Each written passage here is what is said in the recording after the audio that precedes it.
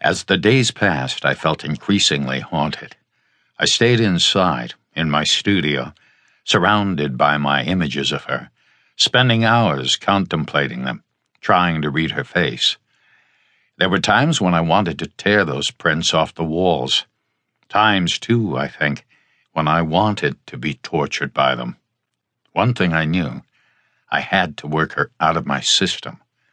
If I could find a trace of her falseness in any of my pictures, then, I thought, I could begin to deconstruct my pain. But the pictures did not reveal her. They revealed me. They told me nothing, except that I had loved her. Finally, in an attempt to relieve my stress, I called Frank Cordero in New Mexico. I told him everything. He listened sympathetically. "It's like first she built you up," he said, "and then, almost deliberately, she tore you down." I know. That's what's so awful. It's as if she were two completely different people. So here I am pining for her. Am I crazy, Frank, or what? "No, I don't think you're crazy," he said. "But I don't think you're going to be free of her. Not until you find out who she really is." Who is she? Jesus, I ask myself that almost every hour. If your pictures can't tell you, Jeff, you'll have to find out some other way. Like how? You've been a journalist. Check out her story. She gave you leads, track them down. I spent that evening considering Frank's advice. There was a side of me that wanted to let her go, be done with her forever. She had misrepresented herself, which, as far as I was concerned, was among the worst forms of betrayal. To lie to me, her lover, for whatever reason, and then to disappear without coming clean. By any rational standard, she deserved no further attention or concern. But I wasn't rational. I was hurting.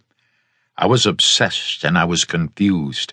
Frank's advice sounded right. Follow up on my leads, track her down if possible, and then confront her. If I could do all that, then I might be able to rid myself of my obsession and get on with my life. There was another reason I wanted to find her. I wanted a conclusive parting. I've always been one for final ringing curtain lines. For all her deceptions, she had helped me break through my block. So as much as I wanted to cut her, I also wanted to thank her, express my gratitude, along with my contempt. And there was still another reason, which, with a certain amount of shame, I confess, had to do with sex.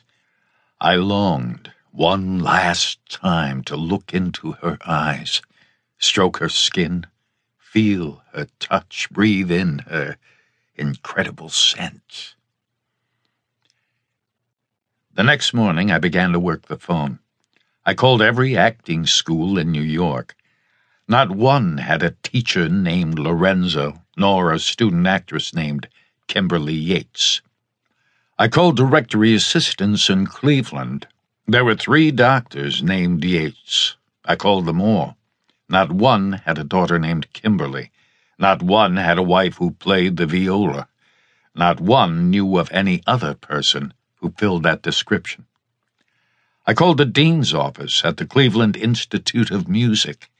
The school did have a female instructor in viola. I got her name, called her, and though she did not have a daughter named Kimberly, she was kind and tried to help. She said she knew almost all the serious violists in northern Ohio. She described several women to me. None fit Kim's description of her mother.